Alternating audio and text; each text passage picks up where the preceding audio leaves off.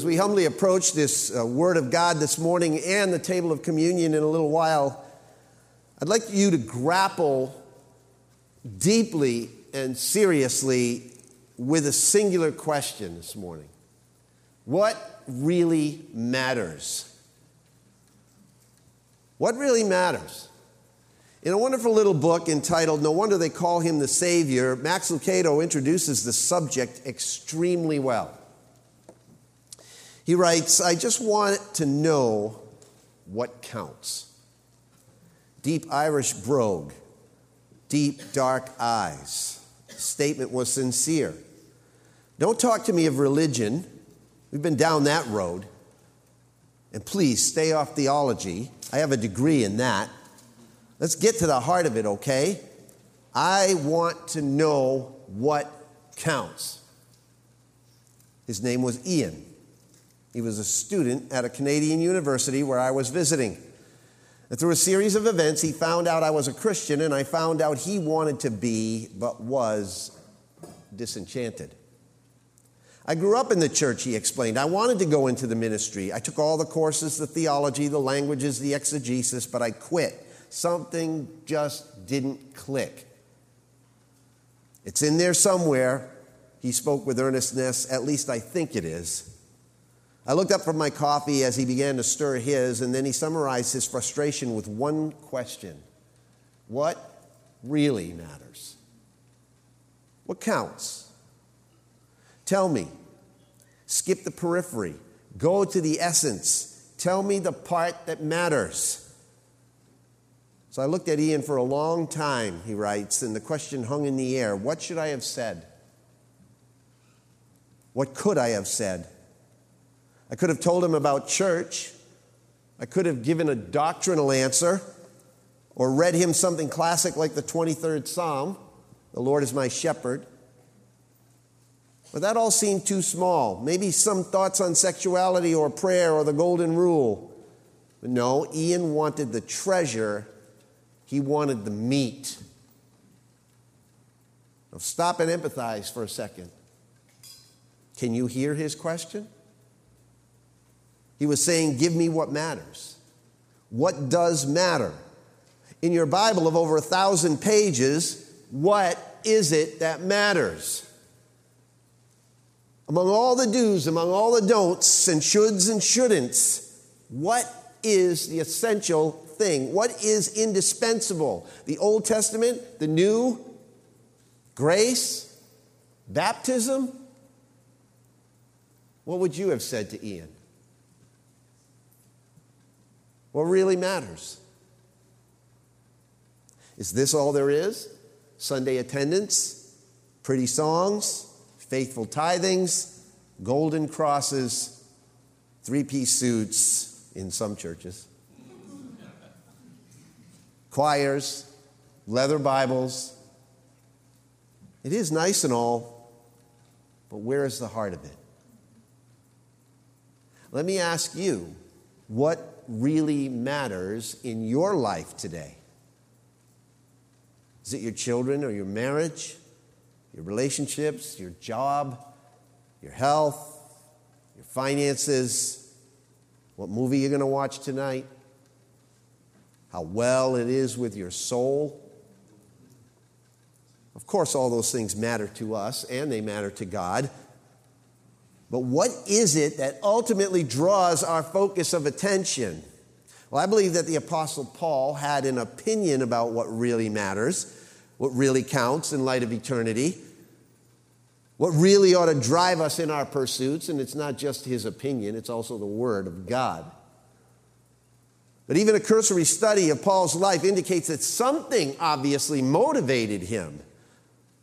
Everything he did, all that he said, the heartbeat of his journey through the last half of his life culminated in one focal point.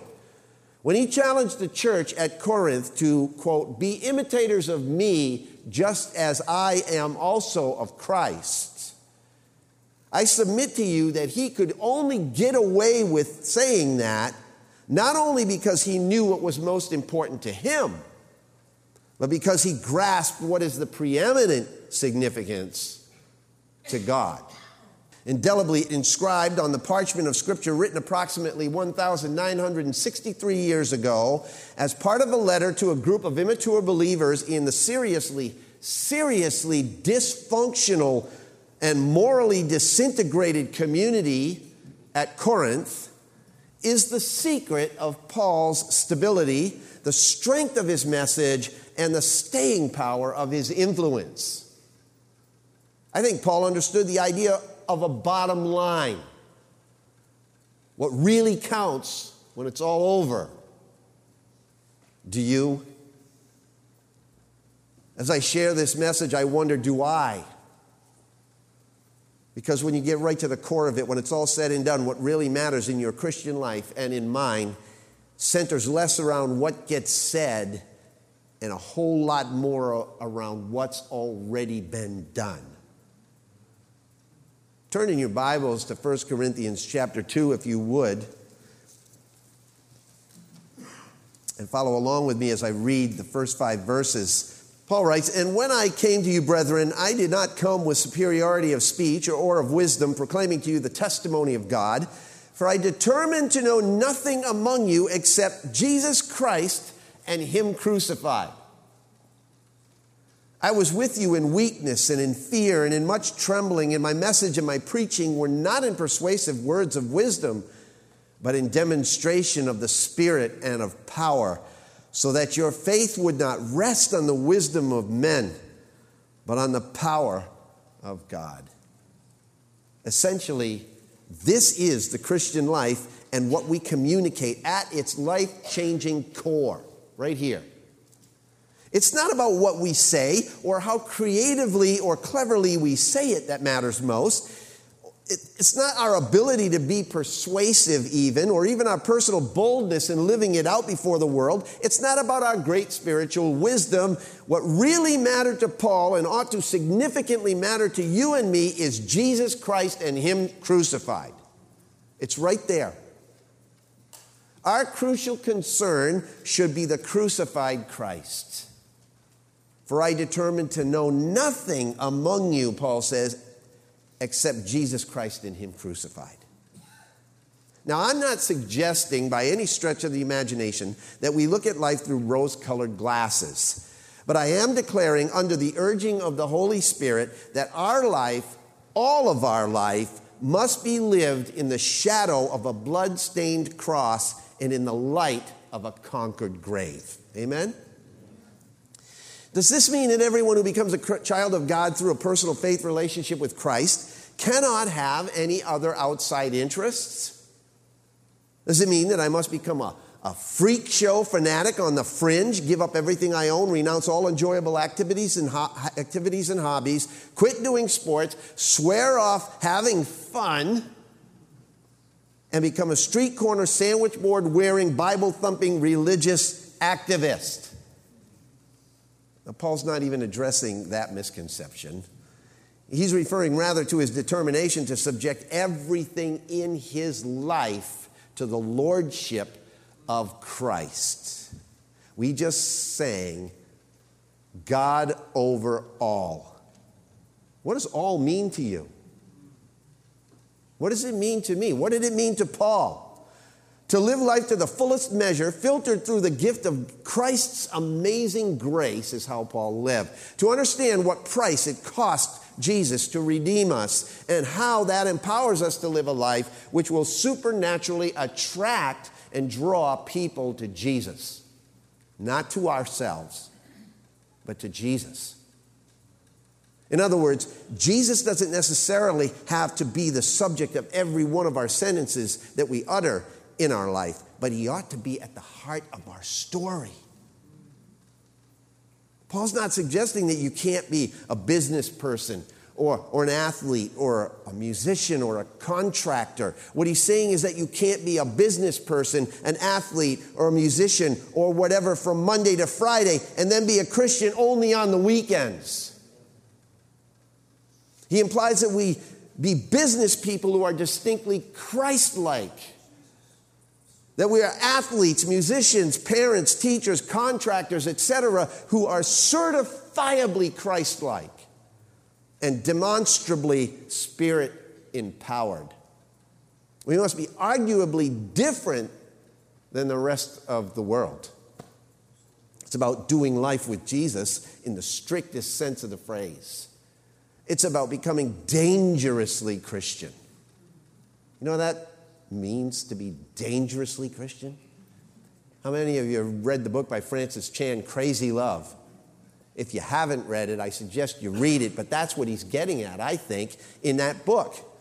That's what he's really advocating, becoming dangerously Christian. Listen, you may have many interests, I have many interests, but the one most important thing that we should care to know, the driving dominant force in our life, ought to be to know Jesus Christ and Him crucified.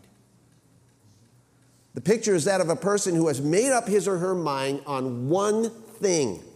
The word determined here in this text, on verse 2, means, quote, to be resolved, to make a distinctive judgment about, emphasizing this deliberate act of our will. I'm determined, Paul said, and we should be able to say it too. I have determined to know nothing among you other than Jesus Christ and Him crucified. Though you and I may be involved in a smorgasbord of activities, a follower of Christ ought to be fixated on that. Jesus Christ and Him crucified. Everything else is governed by those two ideas, don't you think, for a Christian? Just as gravity permeates every part of our lives and governs every movement that we make, so the cross of Christ ought to influence everything. Is that right? People are perishing. Relationships are disintegrating all around us. Spirits are crashing. Who among us today would not say that the system of our world is broken? Our political system is broken. Our financial system is broken. Even our religious system is broken. Why? Partly because most people have no dominating thought in their life, unless, of course, it's themselves. And we're broken. So therefore, the system's broken. People are overwhelmed with choices today. Too many options paralysis. The spiritual climate in most churches prove that Christians are not even immune to this problem. That's why the church is taking such a spiritual hit these days, while religions such as Mormonism and Islam are reporting skyrocketing growth rates. Cults and cult-like versions of Christianity are attracting scores of discontented churchgoers. Why? Because they've taught people to follow a dominant thought pattern under which every area of their life should be ruled. I'm not saying that's all good. But the concept, what Paul is talking about here, is what it's about. Whether it's holy war, health and wealth, or word of faith, the driving force is one dominant ruling thought that drives them. And for Paul, the dominant thought that ruled his life as he approached the people of Corinth was not an exalted self, but a crucified Christ. Shouldn't that be ours? It would change everything. In this text, Paul sets forth the total objective of his ministry to them: to communicate Christ to the Christian Corinthian community. Sounds a lot like our tagline on our sign, doesn't it? To preach the crucified Christ as the only way of salvation. What really matters? Think about the words of Paul a little later in 1 Corinthians chapter 15 and verses 1 to 5. I'm going to read them to you out of the NIV. Now, brothers, I want to remind you of the gospel I preached to you, which you received and on which you have taken your stand. By this gospel you are saved, if you hold firmly to the word I preached to you. Otherwise, you have believed in vain. For what I received, I passed on to you as of first importance, that Christ died for our sins, according to the Scriptures. That he was buried, that he was raised on the third day, according to the Scriptures, and that he appeared to many. Notice what Paul says here. For I delivered to you as of first importance. That means as a matter of priority. The centrality of the cross is what really mattered to Paul. If you and I are going to climb up on some soapbox or ride a personal hobby horse, whether it's in your life or in your speech or in your thought process, I submit to you that this should be it: Jesus Christ and Him crucified. A Christ without a cross is nothing to preach about. Let that one sink into your mind for a minute. A Christ without a cross is nothing to preach about. And yet we hear Him preach that way all the time. Without the cross, we would still be in our sins, wouldn't we? Folks, I'm not going to kid you. There are many people who preach Jesus today. They proclaim Jesus the great rabbi, and Jesus the great intellectual, and Jesus the theorist, and Jesus the philosopher, and Jesus the reformer, and Jesus the good man, and Jesus the friend of sinners, but not Jesus crucified, the crucified Christ and the redeeming Savior. An old respected man of God by the name of Joseph Parker said this. He said, quote, "Paul preached morning, noon, and night Christ on the cross, Christ crucified, Christ shedding His blood that men might not die. We can make no gospel out of any other word than crucified." The cross needs to be a central factor in our communication as we introduce people to Jesus Christ and to help them to become His committed followers. And I want to say a disclaimer right now. I know you're thinking, it's the resurrected Christ that we need to preach. And that's true, isn't it? But how are you going to preach a resurrected Christ to people if He first does not die? He can't be raised from the dead if He didn't die on the cross. Amen? The cross needs to be the central factor in our communication as we introduce people to Him and to help them to become His committed followers. So, Paul says, I think right here, number one, it ought to be the central focus of our proclamation. When I came to you, brethren, I didn't come with superiority of speech or of wisdom, proclaiming to you the testimony of God. I determined to know nothing among you except Jesus Christ and Him crucified. Let me ask you a question. Is it the central focus of our proclamation as a church? For you as an individual Christian, or me as a preacher? As author Fawn Parrish once pointed out, sometimes locating the cross of Jesus in the current landscape of Christendom is like trying to find Waldo in a Where's Waldo book. It takes a lot of serious looking and a lot of concentration. We're living in a society permeated with a different gospel than what Paul preached. In and out of the church, it's often a gospel of self-gratification. Your best life now. Well, look, my best life is not now. I'm looking forward to the best life later. Because if this is the best life there is, oh my goodness. We're settling, as C.S. Lewis said, for something that's subpar. The idea of self-sacrifice and delayed gratification rarely crosses people's minds today. In fact, it seems downright foolish to most people. But Paul called it the power for living and wisdom for life in 1 Corinthians chapter 1 and verse 23. Look at that verse. But we preach Christ crucified, to Jews a stumbling block, and to Gentiles foolishness, but to those who are the called, both Jews and Greeks, Christ the power of God and the wisdom of God. Paul's words in 1 Corinthians chapter 1, verses 11 through 18 exposes the fact that he was not the least bit confused about his place in the matter, either as a preacher or as a Christian. Follow along with me as I read verses 11 through 18. 1 Corinthians chapter 1. For I have been informed concerning you, my brethren, by Chloe's people, that there are quarrels among you. Now I mean this, that each one of you is saying, I am of Paul, and I of Apollos, and I of Cephas, and I of Christ.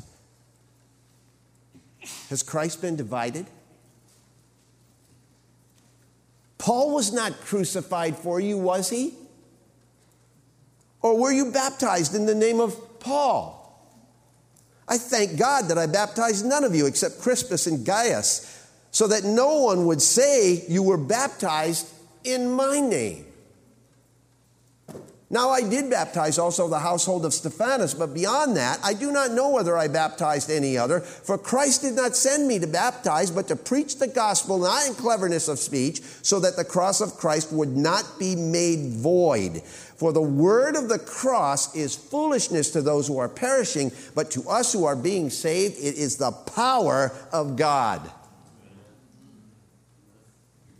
Any gospel that ignores the cross is no gospel at all, according to Paul. The fact is, as Stuart Briscoe rightly says, without a crucifixion, there is no resurrection.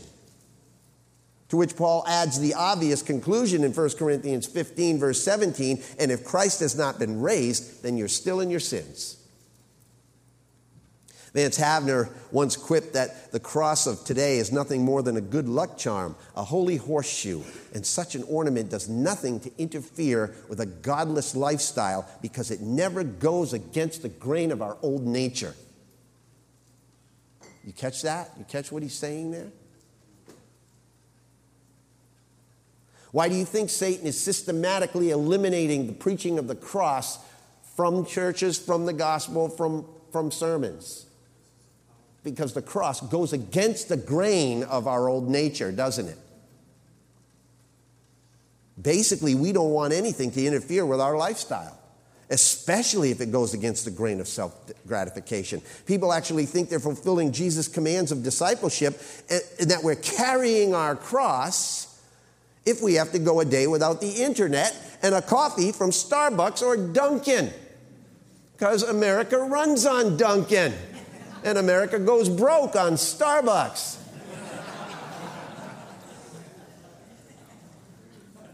What kind of cross do you carry? What kind of cross do I carry? Or do I wear? What is the nature of the cross we focus ourselves on? Is it the kind that compels us to preach Jesus? Is it the kind that causes some people to squirm in their seats with a bit of uneasiness? Because his cross is not easy. It's hard. You see, Jesus Christ and him crucified is not a memento to hang on our walls, my friends. It is a message that should wrap around our lives. Speaking of the cross, Max Lucado writes this. He says, it rests on the timeline of history like a compelling diamond. Its tragedy summons all sufferers. Its absurdity attracts all cynics. Its hope lures all searchers. My, he says, what a piece of wood. History has idolized it and despised it, gold-plated it and burned it, worn it and trashed it. History has done everything to it but ignore it. That's the one option the cross does not offer. No one can ignore it.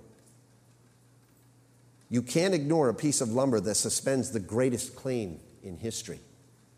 A crucified carpenter claiming that he is God on earth. Jesus Christ and him crucified. It is either the greatest hoax of all time, or it's the hinge on which all of human history swings. Our declaration of it is either worthless and utter stupidity, or it is the most profound and powerful message known to man.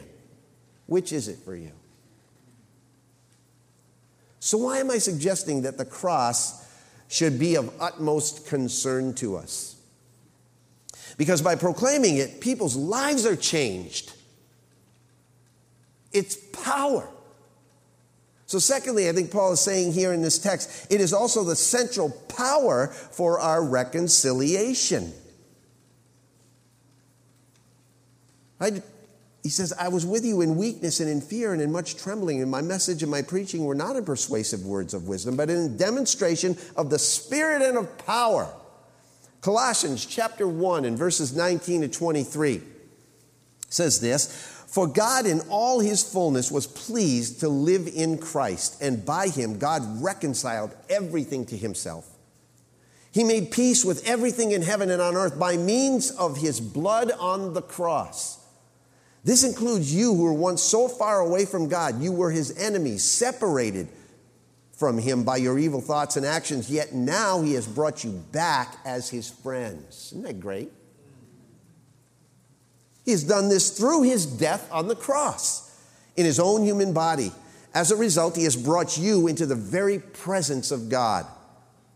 And you are holy and blameless as you stand before him without a single fault. But you must continue to believe this truth and stand in it firmly. Someone once said that in the garden, a tree once caused our death, but in the cross of Christ, the tree has caused our life. According to the scriptures I just read, we who were far from God, and by the way, the word in the New American Standard says we were at enmity with God, and the original word in the original language means you were as far away from God as you could possibly get. How far is that? But through personal faith in the crucified Christ, we have been made his cherished children. That's the power of love. Christ's love. Jesus Christ and him crucified. The central object of our proclamation, the central power for our reconciliation. Thirdly, Paul says it should be the central substance of our exaltation. Paul says that our faith would not rest on the wisdom of men, but on the power of God. Yet we do speak wisdom among those who are mature, a wisdom, however, not of this age, or of the rulers of this age who are passing away. But we speak God's wisdom in a mystery, the hidden wisdom which God predestined before the ages to our glory. The wisdom which none of the rulers in this age understood. For if they understood it, they would not have crucified the Lord of glory, but just as it is written, things which eye has not seen, ear has not heard, and which have not entered into the heart of man, all that God has prepared for those who love him. This is our exaltation. Again, in a book entitled It's All About You, Jesus, Fawn Parrish writes, have you ever watched a soccer game on TV? As the camera pans the field and follows the ball, all of a sudden you become aware that there is an advertisement way off in the back on a sign, surrounding the field. Our presentations, she says, of Jesus are often like that. The close-up shots are all of us. Jesus is far off, an almost subliminal background. He's the commercial, not the main program. He's in the crowd shot, not the close-up. He is the assumed subject of the sentence, not the heart of the story. She says Jesus is in the picture all right, but like Waldo, he's not the preeminent part of the presentation. He just blends into the background. Many years ago, she writes, author Roxanne Brandt saw a vision of people ministering on a platform. They were terrific. The audience was receptive, but then she noticed Jesus. He was off in a corner, out of the spotlight, and it broke her heart. As leaders, our natural tendency is to steal the show, isn't it? We love attention. As an audience, we have to admit that we are loaves and fish people. We love the spectacular. We are naturally attracted to everything but Jesus. We need to be honest about it. The spotlight has always had a tendency to bounce off of him and onto us. My friends, these things ought not to be this way. Galatians chapter 6 and verse 14, Paul says this to the Galatians. He says, as for me, God forbid that I should boast about anything except the cross of our Lord Jesus Christ. Because of that cross, my interest in this world died long ago, and the world's interest in me is also long dead. You think you could live your life that way? You think you could live your life that way with no one in the world or the world noticing who you are? Complete anonymity? but rejoicing in the fact that they know who Jesus is because of the way you've lived? It seems, at least for me, that a lot of the time I am so far from that place. What about you? As a Christian, what is your boast? What is the root of your spiritual identity? Is it the particular church you attend, or the teachers you sit under, the ministries that you're part of, the person that led you to Christ, maybe? When you talk about your faith, if we talk about our faith, what name comes up most often? What spiritual focal point dominates the dialogue? Is it Jesus Christ and Him crucified? Albert Einstein once spoke of Jesus as the, quote, luminous Nazarene. It's kind of a cool title. Is He the luminous one in our life? Does He radiate through the heart of your thoughts and the activities of your daily life? How important is Jesus to us? How valuable is His cross to us? A little over a month ago, last June, Christie's in New York auctioned off a guitar played by David Gilmour of Pink Floyd. You know what the auction price was? $3,975,000, making it the most expensive guitar to ever sell at auction to date. The 1969 Black Strat was part of a larger collection, also owned and played by Gilmour, which ultimately brought, get this, $21,490,750. The most valuable musical instrument sale in history, simply because Gilmour's hands graced a couple of common, everyday instruments. The guitars became revered objects of importance. Dallas Willard, in his book, The Divine Conspiracy, points out that Jesus was crucified between two thieves. He was executed by the authorities about 2,000 years ago. Yet today, Jesus stands quietly at the center of the contemporary world, as He Himself predicted that He would. He so graced the ugly instrument on which He died that the cross has become the most widely exhibited and recognized symbol on the face of the earth. But then Dallas asks a few defining questions. He says, what is it really that explains the enduring relevance of Jesus to human life? Why has He mattered so much? Why does He matter now? Why does He appear on the front covers of leading news magazines 2 millennia later? Why even is His name invoked in cursing more than that of any other person who has ever lived on earth? Why do more people self-identify as Christians, by some estimates 33.6% of the world's population, than any other world religion? How is it that multitudes today credit Him with their life and their well-being? The answer is that He comes where we are and He brings us the life we hunger for. 4 verses into John's Gospel we read, "In Him was life, and the life was the light of men." Again, Willard suggests to be the light of life and to deliver God's life to women and men where they are and as they are is the secret of Jesus' enduring relevance. God will not allow us to ignore His Son or His cross.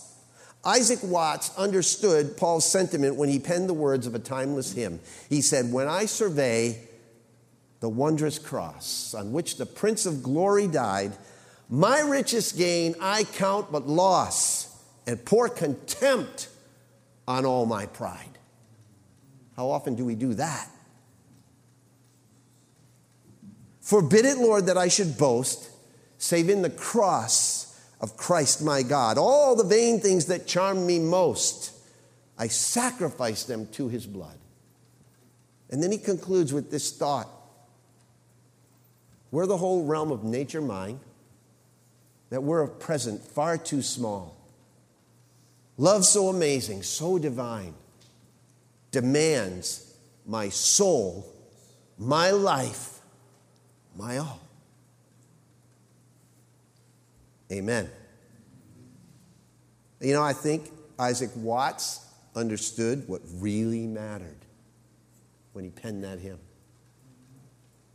We cannot show a people a Christ without nail marks in our hands or in our life. We can't show the world a Christ without nail marks in his hands. Because that's not the real Christ. The marks of crucifixion were the proof to Thomas that Jesus was the risen Christ. Why do you think those nail marks were still there after his resurrection, in his glorified state? Because we cannot separate the gospel or Jesus from the crucifixion. What more or less might it look like to the world if those nail marks were shown? Maybe a little more self-sacrifice and a little less self-preoccupation? A little more spiritual character, a little less hypocrisy? A little more personal morality and a lot less marital infidelity. A little more compassion, a little less violence. A little more mutual commitment and a lot less individual betrayal. More concern for responsibilities, less demands for rights. More practical joy, less emotional depression. More health for one's soul, less enslavement to sin. My friend, salvation is in Jesus' name, not ours. It is through his message, not ours. It's by his sacrifice, not ours. Not the apostles, not anyone else's. Our hope is built on Christ crucified, not the church glorified. Christ will glorify his church as a pure and spotless bride when he comes again and receives her to himself. That is not our job to lift up the church. It is Jesus Christ's job to lift up the church. It is our job to lift up Jesus Christ. It is built on a risen Savior who first went to the cross, not on a religious system that does away with the cross. Being religious without the cross is like having a Ferrari without an engine. It may be a nice looking ride, but there's no power to get you anywhere. Our crucial concern must be the crucified Christ. So as we come to this communion table today, we realize that knowing Jesus Christ and him crucified is not just the central focus of our proclamation, nor is it just the central power of our reconciliation, or the central substance of our exaltation, but ultimately and finally, it is the central subject of our commemoration as we partake of communion together. Let me just say this. Whenever someone truly surveys the cross of Jesus and all that it signifies, the forgiveness and the grace and the mercy and the love and the healing and the restoration and the power and the life and all that Christ bestows upon us when we come to him, whenever someone truly surveys that cross, they can't help but realize what Isaac Watts wrote, that love so amazing, so divine, demands their life, their soul, their all. So now you tell me what really matters.